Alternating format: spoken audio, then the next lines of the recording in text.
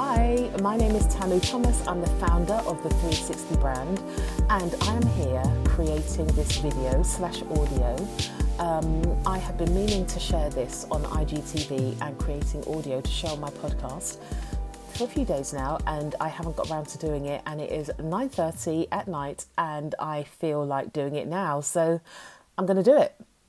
So I shared the first of my newsletters on Sunday, and it is long form. If you know me or you've connected with me previously, you will not be surprised by that fact. And I know that people don't read long form as much as they used to, so I decided that I will read it and I will share the video on IGTV and I will strip the audio and share it on my podcast, 360 Conversations. So this newsletter is about growth. Here goes. Imagine if plants avoided the discomfort of growth because they were scared of the light above the soil, because they were scared of how deep their roots would have to burrow into the darkness to anchor them in. Imagine if plants had thinking minds and kept themselves small, confined within their seeds because they feared the unknown. Imagine that. That quote was the basis of my talk at Susie Ashworth's very impactful Limitless Live event on the 3rd of May 2019. The response to my talk and this quote suggests that a number of people related to the feeling of staying encased within their shell due to fearing the uncertainty that dovetails growth. One of my most significant realizations so far has been that resisting growth equals resisting life. Another realization has been that we are of nature. We're not machines that merely require various types of fuel to keep going. We are delicate, living, breathing organisms. This is so easy to forget in a world where we are raised to be effective and do things that support us being productive, often for other people. A world where prioritizing our human needs is seen as a frivolous indulgence to be enjoyed by an elite few. Since acknowledging that we humans are part of the natural world, I've turned to nature for guidance. One day, I stumbled upon a time-lapse video of a plant growing from a seed. I've seen plant time-lapse videos before, but on this occasion, I found it so captivating. The seed did so much work in the darkness of the soil. The work could not just be seen. The work could not be seen, just felt. The sprouting of roots, each root burrowing down and wide. Roots creating offshoots, spreading deeper and wider, enabling them to remain deeply embedded as the plant began to sprout up towards the surface. As the stem began to emerge from the seed, it courageously pushed through the soil towards the light. I'm sure the growth must have paused intermittently, allowing moments to absorb vital nutrients to support its journey. Unlike us, plants do not have a conscious mind to contemplate meaning or any personal development resources to lean into whilst they rationalize every move. They are free to focus all their resources on growth. Plants do not have complex neurological and emotional structures designed to keep them alive like we do. Structures built for us to survive, thwarting growth when left unchecked because growth feels uncomfortable and anything uncomfortable is perceived as unsafe. The thing about survival structures is that they do not discriminate. They are so focused on keeping us safe, they try to keep us small, trapping us just beneath the surface of the soil, avoiding the risk of being seen and simultaneously avoiding the probability of blooming. Plants focus on growing towards the sun, minding their own business, knowing that it is their job to be seen and take up their space. They are not concerned with the rhododendrons, crocuses, grass or trees. All efforts focused on blooming up towards the light, growing into what they are destined to be. Imagine giving growth as much space and momentum as fear. As I watched the time-lapse video, I thought about my wonderfully harrowing journey back to myself, spurred by my 40-year-old existential crisis.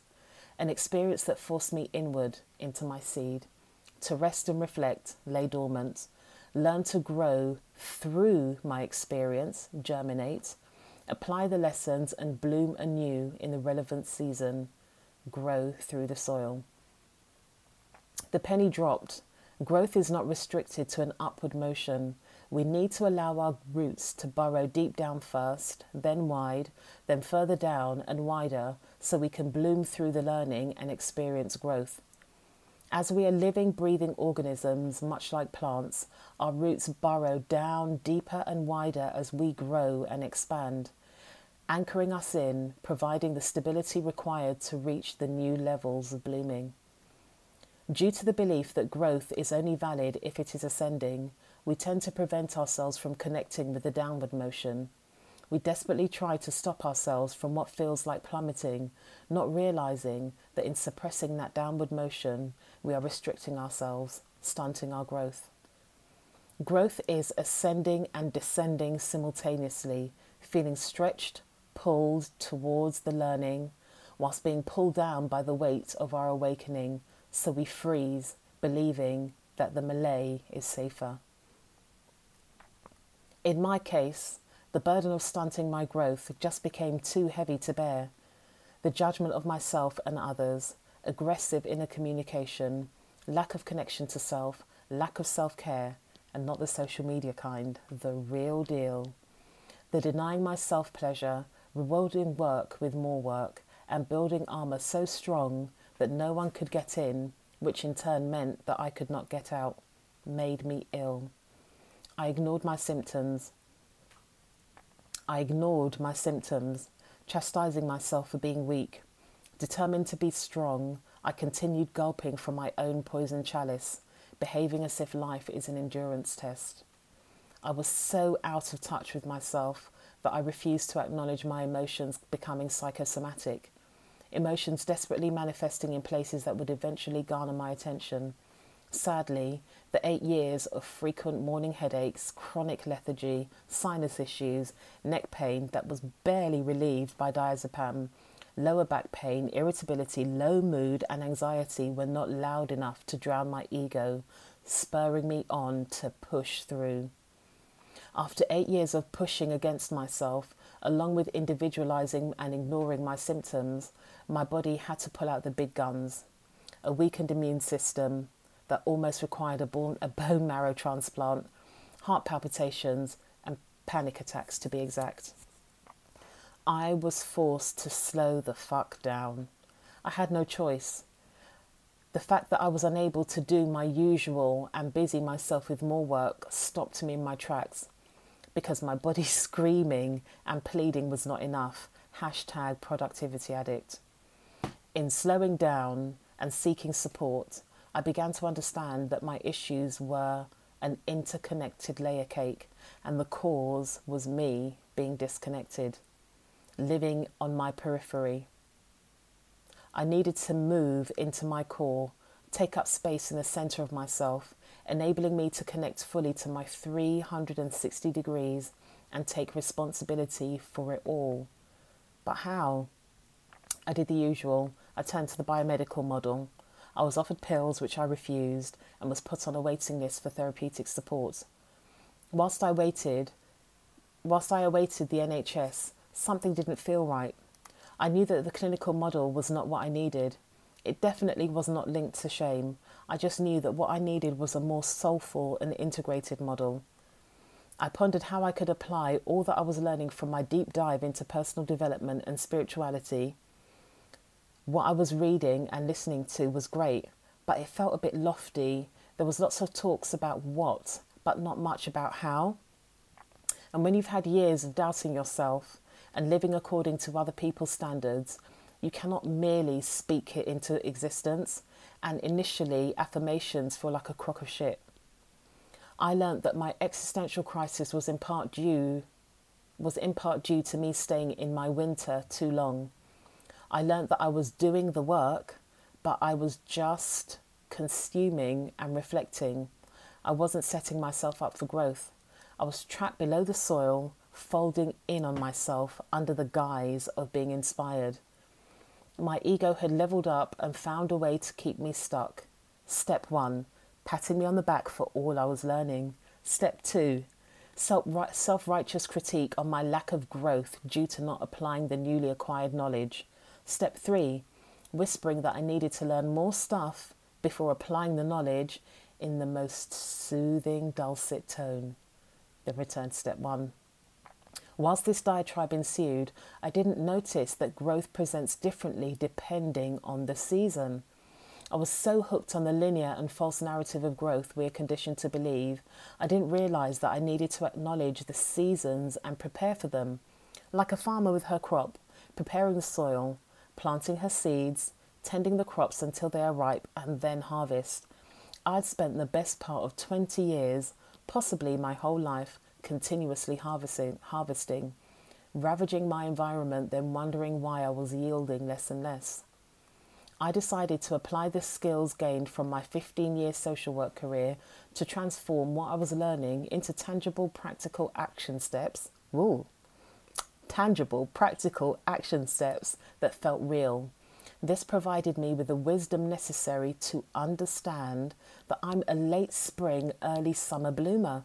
I bear the most beautiful crop, colourful, vibrant and nutrient dense. However, I require a lot of rest and nurture to do so. My need for good quality rest and nurture is increasing as I get older. I'm not a hardy perennial. Over time, the personal development started to feel effective.